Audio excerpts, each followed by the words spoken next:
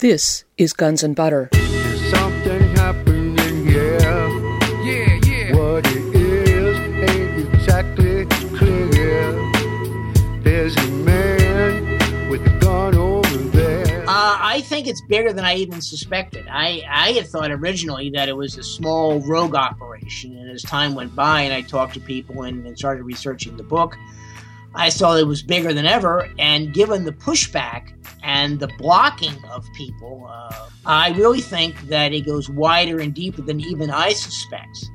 And I think one of the reasons for this is that nobody wants to believe the entire government is corrupt from top to bottom.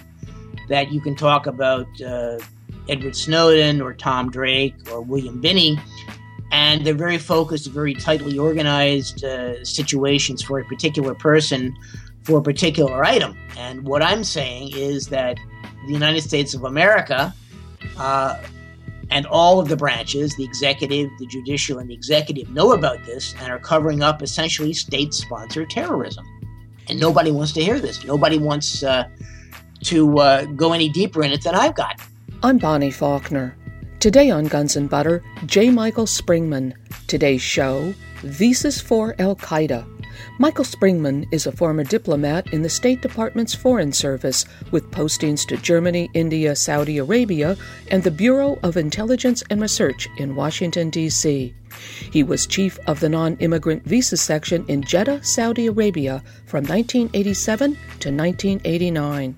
In his position in Jeddah, he was routinely overruled by superiors when he denied visa applications submitted by unqualified travelers to the United States. The events of September 11th gave him a more profound understanding of the troubles he experienced in that job. He is the author of Visas for Al-Qaeda, CIA Handouts That Rocked the World, An Insider's View. His articles on national security themes have been published in Covert Action Quarterly, Unclassified, Global Research, Op-Ed News, The Public Record, and Foreign Policy Journal. He is now an attorney in private practice in the Washington, D.C. area. Michael Springmann, welcome. Thank you. I'm pleased and honored to be able to talk to you and talk to your listeners. Your book, Visas for Al-Qaeda, CIA Handouts That Rocked the World, An Insider's View, is a blockbuster starting from the first page. I'd like to read the dedication of your book. Quote, "This opus is dedicated to the people of Afghanistan, Iraq, Libya, Russia, Syria, and Yugoslavia. I offer it as a small commemoration to both the living and the dead of those unfortunate countries, particularly those who were murdered in their millions by the United States of America." End quote. According to what you write, you've come a long way in your thinking about American foreign and now domestic policy. You are a former U.S. diplomat, having worked in many foreign posts, most significantly as a visa officer in Jeddah, Saudi Arabia, from 1987 to 1989. How did you come to work in the Foreign Service, and what different posts were you assigned to? Well, I had gotten very much interested in foreign affairs when I was in high school. I had read Lederer and Burdick's book, The Ugly American, and thought that the State Department needed somebody who wasn't quite so hidebound and wearing blinders. So after I went to Georgetown University School of Foreign Service, I graduated and tried to take the Foreign Service exam, passing the written test but failing the oral. Unfortunately, I drew the former ambassador to Vietnam, the Ellsworth Bunker, who was a war hawk. And when they asked me what kind of foreign policy problems do you see in the world today, I mentioned Vietnam and said that the American government was keeping its actions in Southeast Asia from the American people, but the folks in Southeast Asia, the Vietnamese, the Cambodians, and the Laotians, they all knew they were being bombed to hell. And boy, the interview went downhill from there. I wasn't the right kind of person they wanted. So over the next few years, I kept retaking the exam and always passing the written but never the oral. And I sort of wondered sometimes whether I was the right person, since I didn't come from the upper class Ivy League educated elite that normally goes into the Foreign Service. The folks from Harvard and Yale and come from big money. So in my situation, I went abroad with the State Commerce Exchange Program, which was a program set up to give Washington assignments to State Department people who needed to be in D.C. for some reason. And in return, Commerce Department employees got positions as Foreign Service officers abroad. I was sent to Stuttgart. Later, I went as when they created the Foreign Commercial Service, taking it away from the State Department. I went to India as commercial attaché in New Delhi. And then eventually, presumably citing my background in the State Commerce Exchange Program and the Foreign Commercial Service, I eventually got through the oral exam and then was commissioned a Foreign Service officer, and as a reward was sent to Saudi Arabia, which was not on any of my lists of prospective assignments. And in fact, had been told I was going to the embassy in what was then East Berlin. In your introduction, What is This About?, you discuss Al-Qaeda. What is Al-Qaeda? Well, Al-Qaeda is one of the brand names for the American Visas for Terrorists program. Initially, they were the Mujahideen, the people who recruited around the world and sent to the U.S. for training and to Pakistan for training, and then sent to Afghanistan to shoot things down and blow things up, hopefully with Soviet soldiers inside. They then became Al-Qaeda in another brand change, but it was basically the same fanatical Muslims who were doing America's bidding in destabilizing first Yugoslavia and then Iraq and then Libya and then Syria. And now they're calling them ISIL or ISIS or Daesh. And it's the same people. It's the Arab Afghan Legion. It's the guys originally recruited as the Mujahideen 25 years ago or more. And, they're not as organized as the Marine Corps, but they are crazy people that have been recruited and trained by the Americans and supplied by the Saudis and the Gulf states and others. And they're turned loose to destabilize, dehouse, deculturalize, and destroy countries the United States doesn't like or governments the United States doesn't like. And they did it in Iraq, they did it in Yugoslavia, they did it in Libya, which had one of the highest standards of living in all of Africa. And they're doing it to Syria, which I think is in a worse condition now, after 4 years of American-sponsored war, than Iraq was or is. And there are, at least 1 million dead in Iraq, and still 4 million people as refugees or internally displaced. And Syria has the same problem. There are 4 million people outside the country. One of your introductions is entitled, Why Did I Write This Book? Why did you write this book? Well, I wrote the book because more than 20 years of speaking out against what was being done to me and the rest of the world, analyzing the disastrous American foreign policy, the imperial American foreign policy, and not getting a whole lot of response, I said, well, all right, I have done Freedom of Information Act requests with the State Department and gotten nowhere. I did that in 1992 when I was fired and wanted to find out why. And when states stalled me for 2 years and gave me no information, I filed a lawsuit in U.S. District Court. And it was sealed and shut down as a threat to national security. And I still wonder why finding out what was going on about my firing was a threat to national security. But I think now we know. The second time second impetus to this was several years ago when I filed another Freedom of Information Act request and again got stonewalled by the State Department. I wanted the original visa applications I had refused years ago and had been repeatedly overruled by Jay Freres, whom I believe to be a CIA official. And he was the driving force behind all of these illegal visas. People that had no ties to their own country or Saudi Arabia, yet wanted to go to America for reasons none of them could articulate. And that was shut down because the State Department claimed, well, we can't find any of these records. They've all been shredded. And I said, well, that's not true because we interviewed 45,000 applicants a year. And we had, when I was there, filing cabinets filled to overflowing with applications 5, 10, 15 years old. And if they haven't been shredded, which I doubt it, I want to know the names of the people who shredded them, their rank, and the dates they were shredded. And state would never do this. And Reggie Walton, the judge who was also in the Foreign Intelligence Surveillance Act court, simply closed down my Freedom of Information Act lawsuit as having used up all of my administrative remedies. So I said, all right, I've had enough. I'm going to write a book. I'm going to try and tie this all up together, and I'm going to get it out to people who really need to know about this. And that's what I've been doing since February 6th. Is that February 6th of this year? Of this year, that's right. I closed down the research in December of last year, 2014, and said, I can't do this. I'm going to keep going on forever. This book is timely. It's important. People need to know about it. And sent it off to the printers and was done with it February 6th. And it was on the street, I think, later that month. What kind of people does the U.S. government hire to formulate and manage its imperialist foreign policy? Idiots. And they're generally people who do not work for the Department of State. State claims it wants the best and the brightest, but some of the ones I've met aren't the best and the brightest anywhere in the world.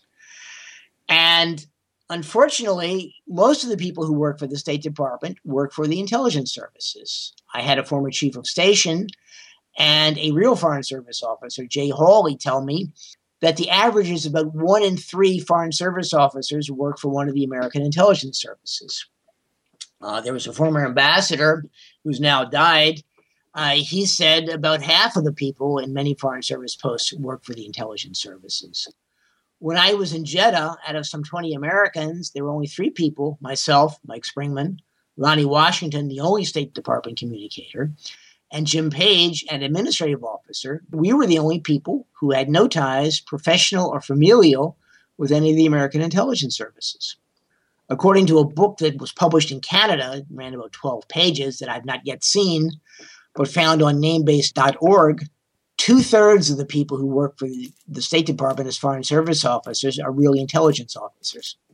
And these are the people who are incredibly arrogant, self-centered, and contemptuous of everybody else in the world. With regard to some of your experiences in Jeddah, didn't you discover things yourself going on there that the U.S. government itself wasn't even aware of? Yes and no. When I was in Jeddah, I was getting some really strange people as visa applicants, and later found out they were sent to me by the intelligence services.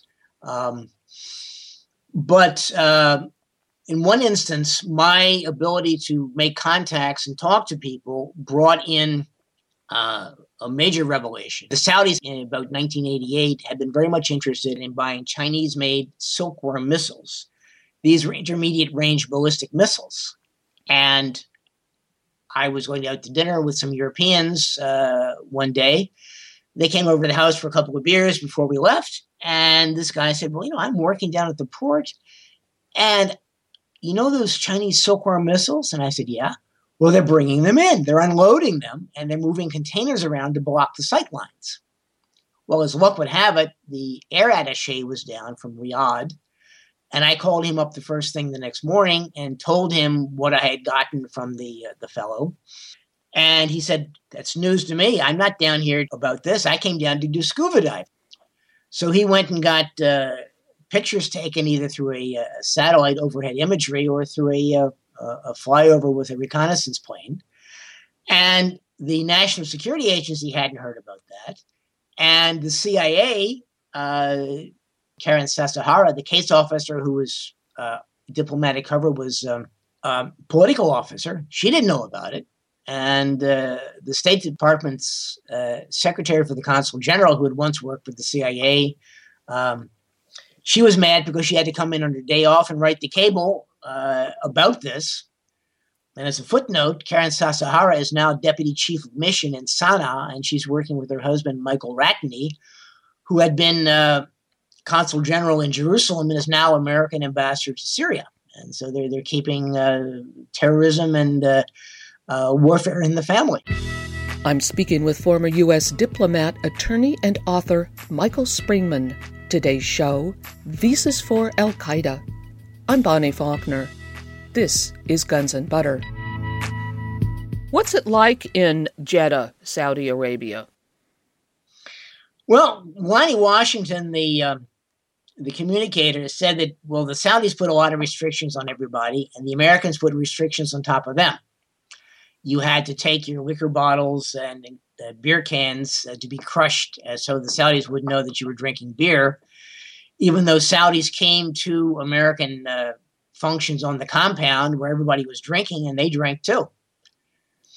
The place was amazing. You if you had the right connections, if you had what the Arabs call wasta, you could get almost anything done you wanted. I had dinner at a high-level Saudi fellow's house, and he said before dinner, Mike, would you like whiskey before dinner, or would you want an aperitif of some kind? We can get you sherry, or you name it, we've got it. And I said, wow. But, it was an amazing place. You could do anything if you kept it hidden. If you went out and influenced Muslims to drink, you got tossed in jail and lashed and deported. But if you had the right connections, you could do anything you wanted. They had undercover priests saying mass at J. Philip Frere's house. He was the American consul general and supposedly a devout Catholic. And it was kind of like Europe at the time of Henry VIII. You had hidden priests posing as travel agents doing their ministry there. You had Protestants having religious services on the American consulate compound. And it was absolutely astonishing. You talk about how the U.S. Foreign Service was professionalized and merged with the Central Intelligence Agency. You've started to talk about this. How does the CIA operate within the Foreign Service? They have people called under official cover. They are supposedly real Foreign Service officers with black diplomatic passports. There were 2 CIA case officers in my A100 class, the class teaching how to be a Foreign Service officer, when I was hired by state. They simply go out and they're given assignments in the political section, the economic section, the commercial section, the administrative section, but they don't necessarily work full-time in those sections. For example, Andy Weber, who is now Assistant Secretary of Defense for nuclear, biological, and chemical weapons. He was a CIA case officer in Jeddah, supposedly assigned to the consular section, but he worked there maybe half a day. And we really only had him there full-time when we had a flood of visa applicants after the end of major holidays in Saudi Arabia. I tend to think of terrorist training as taking place in foreign countries such as Jordan or Turkey or wherever. In fact, a lot of the training of terrorists took place right here in the United States. What was or is the Visas for Terrorists program? Well, that's essentially what I called what I was being told to do in Jeddah. It was the Mujahideen recruits that they were bringing from all over the Middle East and even to as far as East Asia. They were people who wanted to be taught to shoot things down and blow things up. They brought them by the thousands to the U.S. to be taught at U.S. military training facilities, either in North Carolina with the Navy or in near Williamsburg, Virginia, with the CIA organization called the Farm. They're also being taught in Jordan now. There are a number of American bases there that are teaching them how to do this. There are apparently bases in Turkey that are giving them the full treatment on how to destroy Syria and before how to destroy Libya. And it's amazing. I mean, you'd have thought they would have done it easier and cheaper abroad, but who knows what goes on in these people's minds. In your chapter, Enter the Patsy, I assume that you were the Patsy. Exactly. If they told me what they wanted me to do, I probably would have been dumb enough at the time to say, yeah, we work for the same government. Yeah, you want a visa for a guy to overthrow the evil, godless Soviet empire? Sure, I'll stamp the visa for you. But they never did that. I had this bizarre conversation with the then American ambassador, Walter Cutler. I was in area studies at the State Department's Foreign Service Institute, their training and education arm, and got a call from one of the desk officers for Saudi Arabia, the people who follow what goes on in the country and are essentially the State Department's embassy in Washington for Saudi Arabia or India or Germany or whatever country you're talking about. And he said, Cutler's in town. Do you want to meet him? I said, yeah, sure. And I figured it'll be a 5-minute hello and goodbye session. And Cutler kept me there for 45 minutes talking about all the problems my predecessor, Greta Holtz, had created for him and the embassy in Riyadh. She was refusing visas to servants for rich Saudi women who couldn't travel to the U.S. without seamstresses, hairdressers, and other factotums. And I said, this is the most bizarre thing. He's telling me my predecessor is an absolute incompetent and a troublemaker, and he wants me to do something, but I can't quite figure what it is he wants me to do or what message he's trying to get across. And once it was over, I asked the desk officer who was there with me, what was that all about? He said, well, I don't know. Cutler was just a queer duck. Well, Greta Holtz, who refused to answer 3 letters asking about what was life in Jeddah, what she wished she had known before she got there, and so forth, told me on the phone one day after I was out of the Foreign Service, I was so upset I couldn't tell you about this. And I found this really peculiar because Greta Holtz is now American ambassador to Oman. And if she had all these problems, how is it that she's in the Foreign Service still and I'm out? When all I was doing was my job, which was essentially to support and defend the Constitution of the United States against all enemies, foreign and domestic. And so far as I've seen in my career in the State Department and since then, the only enemies there are around are domestic enemies, and they generally work for the United States government. Now, what were the 3 recruiting offices in Saudi Arabia? You worked in Jeddah. Weren't there 2 other centers? There was one in Dhahran at the consulate, or consulate. I've never been able to figure it out, and one in Riyadh. And nobody's been able to tell me their exact addresses. It was just, the cities, they were there, but they never really gave me any concrete information. And try as I might, I couldn't find anybody who would tell me otherwise. Now, the problem that you ran up against professionally in your job is that you were actually denying visas. Isn't that right? Yeah. With a visa application, you've got to establish some kind of connection to the place of application or your own country. You have a job, you're going to school, you're running a business, you have an investment, whatever. That's going to be strong enough to bring you back from the United States for whatever reason you're going here. For example, people go for tourism, to visit relatives, to sign a contract with a business in the United States, whatever. And then they can't stay here. They have to go back to manage their own business. They have to graduate from their university. They have to manage their job. They're a manager in a company, and they just can't go away and leave it. And none of these people had any of those ties. They were people that couldn't name the city they were going to, couldn't tell me why they were going there, had absolutely no information available to me as to what they were doing or why they were going. And I thought once I had yelled and screamed and filed lawsuits that this had all stopped.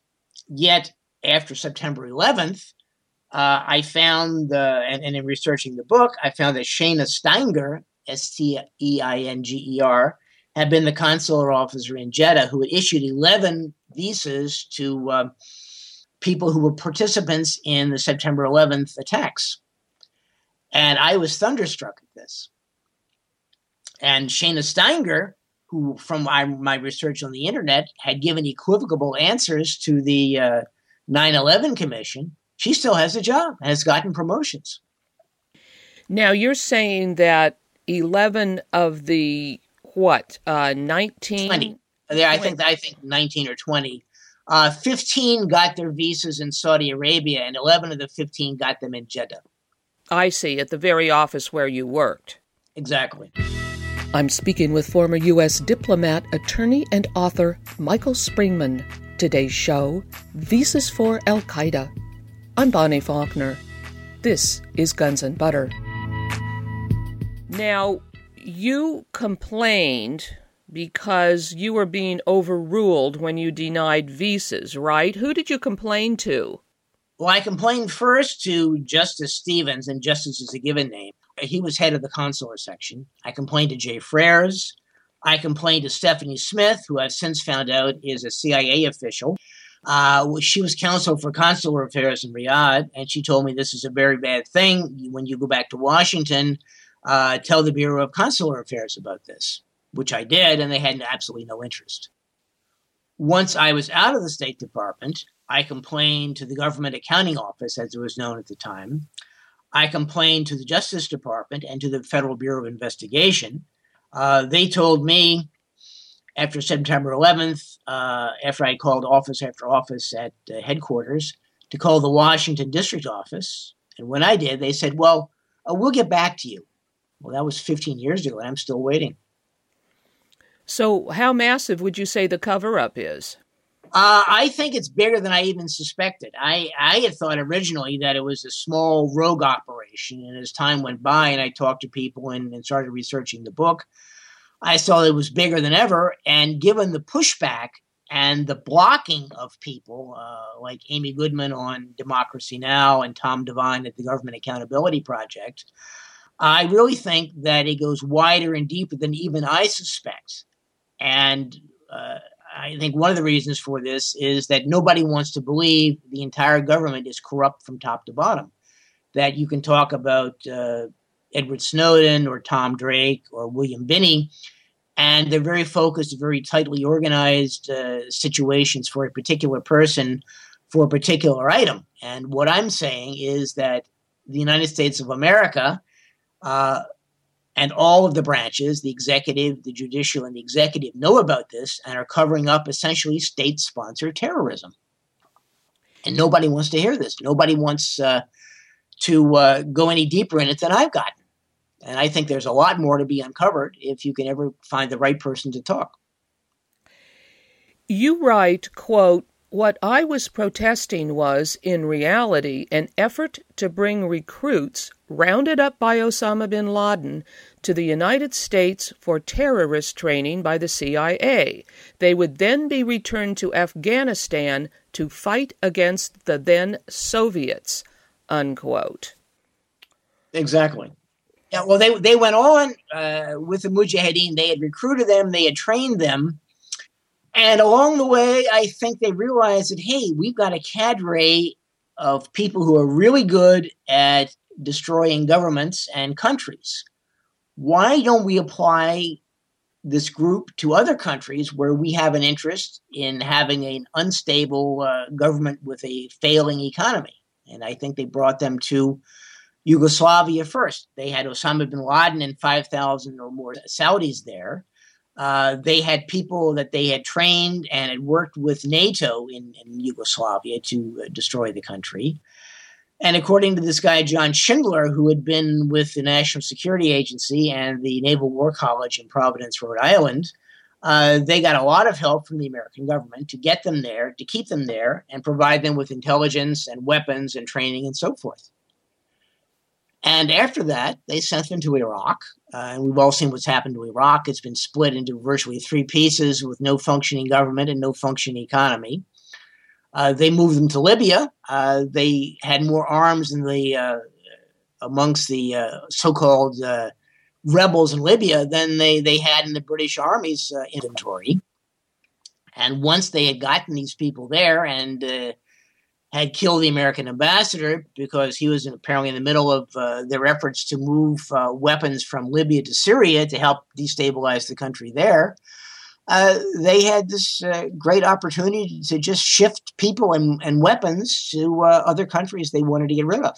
And the Turks are helping. The Turks ship plane loads and shiploads of arms and ammunition. They were shipped in Saudi aircraft as well. They were shipped in Turkish aircraft and Jordanian aircraft.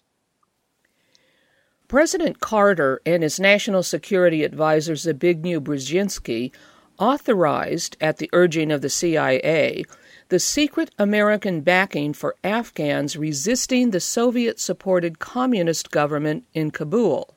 This then triggered the Soviet invasion of Afghanistan, which was predicted by Brzezinski. So the arming of the Mujahideen was not in response to a Soviet invasion, but the cause of it. Isn't that right? That's right. They were working on this before the Soviets invaded on, when was it, December 24th, 1979 or thereabouts, or earlier. Anyway, they drew them in, and this was the beginning of the Mujahideen and the Visas for Terrorists program, which is now called ISIL after another brand change. How would you characterize what you refer to as the Arab-Afghan Legion, and what was its origin? Well, these are the people, I picked the name up after looking at this, perhaps as something of a clever play on words, but it's basically the terrorists the Americans recruited, along with the help of the Saudis and the Pakistanis, to fight in Afghanistan. That there were these people called the Afghan Arabs. They were not Afghans, but they were Arabs and other people from other countries, such as Indonesia or the Philippines, who were brought into Afghanistan and who were trained to fight the Soviets. They were thought to be easier to work with than the Afghans. And they sort of gave them the sobriquet, the Arab Afghans, which I turned into the Arab-Afghan Legion. But it's the same crowd of really fanatical Muslims and Arabs who, as Cheryl Bernard, the wife of Zalmay Khalilzad, the former American ambassador to Afghanistan, Iraq, and the United Nations, we went out and saw the only way to get the Soviets out of Afghanistan was to find the wildest, most fanatical crazies we could, and that's why there are no moderates in the country.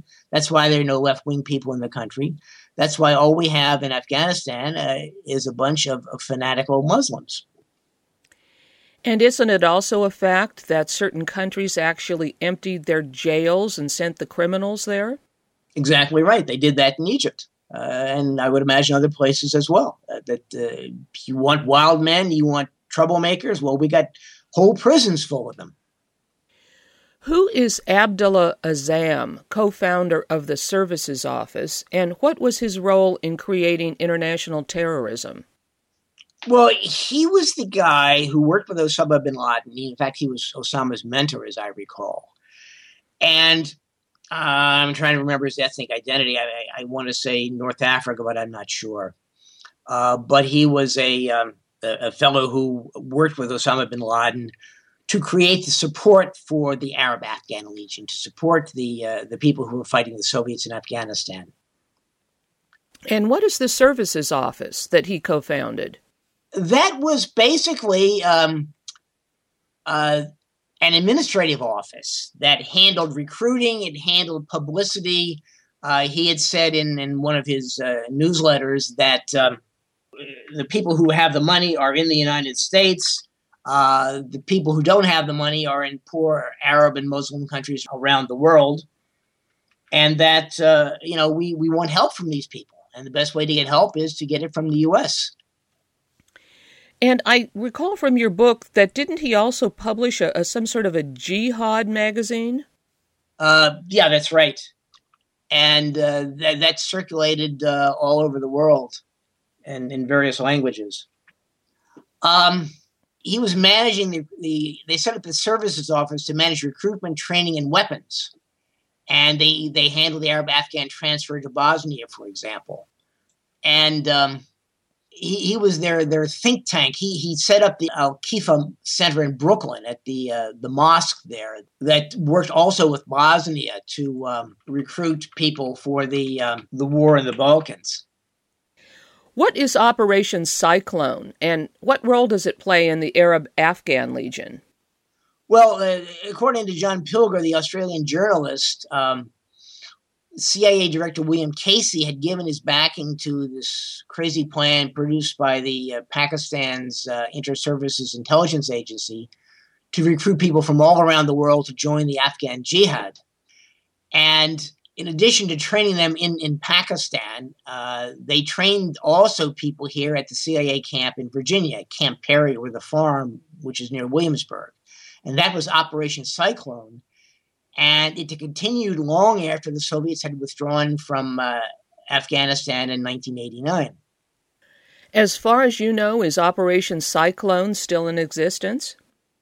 Well, I would imagine so, given that they're training people in Jordan by the CIA's paramilitary arm, along with the U.S. military forces. And they're doing this in Turkey, so I think it's still going on. They just have a different name for it, maybe, and they're probably doing it now more abroad than here. But until somebody comes clean, we're never going to really know. And where were the terrorists trained in the U.S., and who trained them? Now, you mentioned one place. Camp Perry, they trained them in North Carolina at military facilities as well. And I would imagine the Blackwater people were somehow involved, and they operated out of North Carolina. Well, who else do you think was training them? I think, didn't you mention the Green Beret in your book? Yeah, I mean, the U.S. Special Forces were involved in that. I think that they would have the skills and abilities to disrupt a given government using small group forces, much like T.E. Lawrence did in Saudi Arabia. I'm speaking with former U.S. diplomat, attorney, and author Michael Springmann. Today's show, Visas for Al-Qaeda. I'm Bonnie Faulkner. This is Guns and Butter. You write, quote, "Not even Adolf Hitler and the Nazis brought terrorists to Germany, trained them thoroughly, and then allowed them to operate against the German people. The United States did, though, and used its foreign ministry and intelligence services to help, and then covered it up, and still works very hard to keep the lid on." Yeah, I think that's unfortunately true. Adolf Hitler is not the world's kindest, most gentlest person, but I think that he kept the fanatics out of Germany. But the Americans brought them here, trained them, and then used them against American interests around the world. I mean, I think it's outrageous. I mean, I've met real live Nazis during my 5 years in Germany. And I swear to God, some of the ones I met were a lot better than people I dealt with in the American government. What do we know about taking the Afghan war into the former Soviet Union? That's another bit of craziness. The guy involved in that was a fellow who worked for the Central Intelligence Agency, and his daughter married the uncle of Joskar Tsarnaev and Tamerlan Tsarnaev. His daughter Samantha married Ruslan Tsarnaev, their uncle. And these were the guys who supposedly were responsible for the Boston Marathon bombing. But Graham Fuller, the CIA officer, he managed the attacks on the Muslim republics in the Soviet Union. They sent the crazies across the Amu Darya River, and they trained them and funneled the CIA supplies for scattered strikes against various military installations, factories, and storage tanks in the old Soviet Union. And I think that's remarkably dangerous, given that the Soviets had half the supply of the world's atomic bombs. You also point out in your book the similarities between the former Yugoslavia and the former USSR in that they both contained a very diverse population, ethnically, religious-wise, and so then I guess it would have been easier to stir up trouble in these areas. Oh, yeah. And, for example, in Yugoslavia, the Americans sent the Orthodox and the Catholics against the Muslims, and the Slovenes and the Croats against the Serbians. And, you pick your nationality and minority group, and the Americans were backing somebody on the other side. And when Germany, I guess, but with the encouragement of the United States, recognized the two most economically viable sections of Yugoslavia, such as Slovenia and Croatia, to secede and form their own country, that helped immensely with the breakup of Yugoslavia. Michael Parenti, in his article about the breakup of Yugoslavia, talked about how even the American government got Congress to block funding for any organization that still adhered to the old Yugoslav government and didn't declare themselves an independent country, which I think is absolute madness. What is the Maktab el-Khidamat? Well, that's the Arabic for the services office that Abdullah Abzam and Abdullah Nas were running to support the Arab Afghans, the people they recruited to fight the Soviets in Afghanistan, who are not Afghan nationals. Didn't Sheikh Omar Abdul Rahman, the blind sheikh, himself get a tourist visa to come to the United States? Yes, indeed. And what role had he been playing with the CIA? Well, nobody really talks about what he was doing. He supposedly was this bad boy, yet traveled on American visas all around the world and in going in and out of the United States despite being on a watch list. The interesting thing is that when he got the visa in the Sudan, the deputy chief of mission at the time was the fellow who gave me such problems in Saudi Arabia, Joseph P. O'Neill Jr. He had gotten his job there through a CIA family. And according to his statement in the Georgetown University Oral History Project, there was another CIA agent like the blind sheikh who got a visa, and nobody talks about him. And O'Neill blamed the local staff for doing this when it was a CIA case officer who was there who supposedly didn't bother to check the microfiche lookout book for names of terrorists and other bad boys. Well, it seems to me with regard to the blind sheikh that we often see the people that work with the government then become the enemy, and they turn around and attack them or accuse them of something. I mean, the blind sheikh is doing life, isn't he? Yeah, he's down in, I think, Texas. And he had been at the Al Farouk Mosque in Brooklyn at this Al-Khifa Center. And they just simply let him to go back and forth with no problem whatsoever. The thing that was is, the blind sheikh isn't by himself. Osama bin Laden was another CIA recruit. And he suddenly became on their outs when he had served his purposes. I once interviewed this Toto Constant, this murderer, war criminal, and human rights violator in Haiti that was one of the CIA people in place down there. And when they were tired of him, they threw him in jail. So, they're like Kleenex. You use them to blow your nose, and when that's done, you throw them away. How was the Al Farouk Mosque in Brooklyn used? It was a transfer point for recruits. It was a transfer point for money.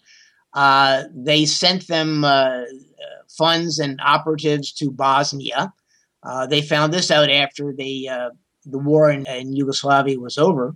And it's, by and large, a way station. They got money from the U.S., Muslims and Arabs in the United States. They laundered it there, and they sent it on to Afghanistan and to Bosnia and other places in the former Yugoslavia.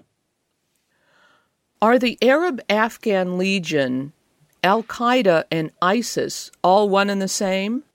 Pretty much. They're rebranded. You've got roughly the same fanatical people that are recruited and trained and armed with American, Saudi, Gulf, Turkish, Jordanian, and Israeli help.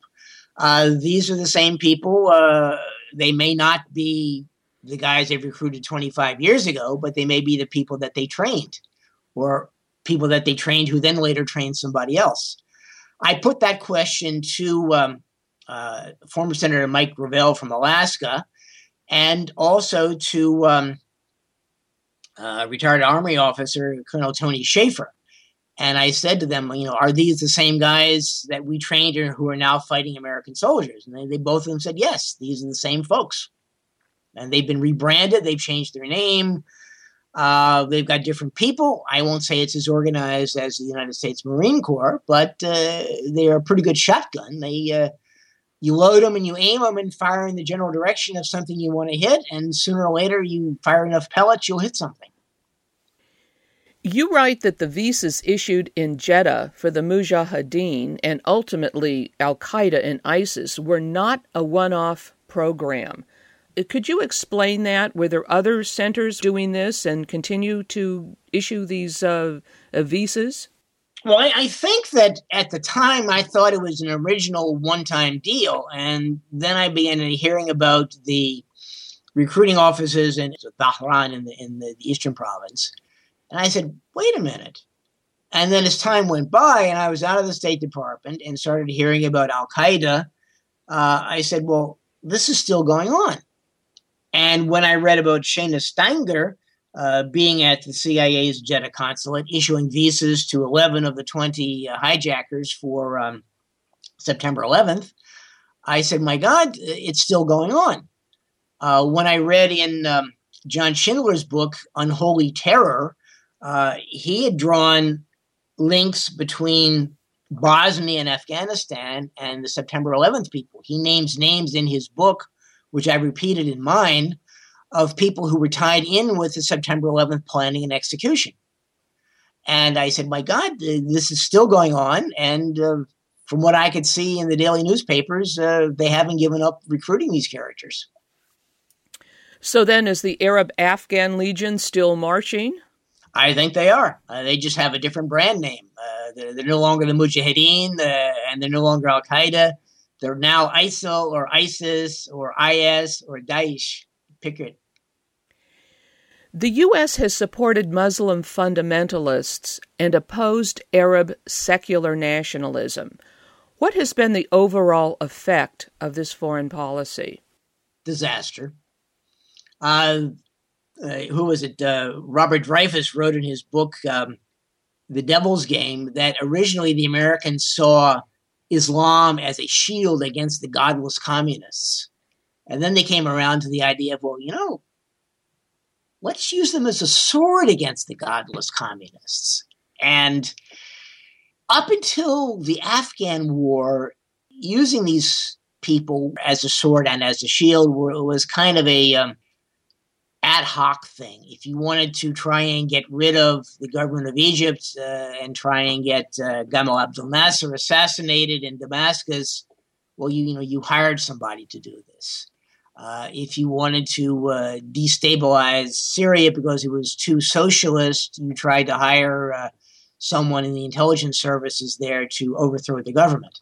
But that was, a catch-as-catch-can thing. It was a one-off business. But with the creation of the Arab-Afghan Legion, the many rebrands of the Mujahideen, you've now got a cadre of people available anytime, anywhere the United States government wants to dehouse, destabilize, deculturalize a country.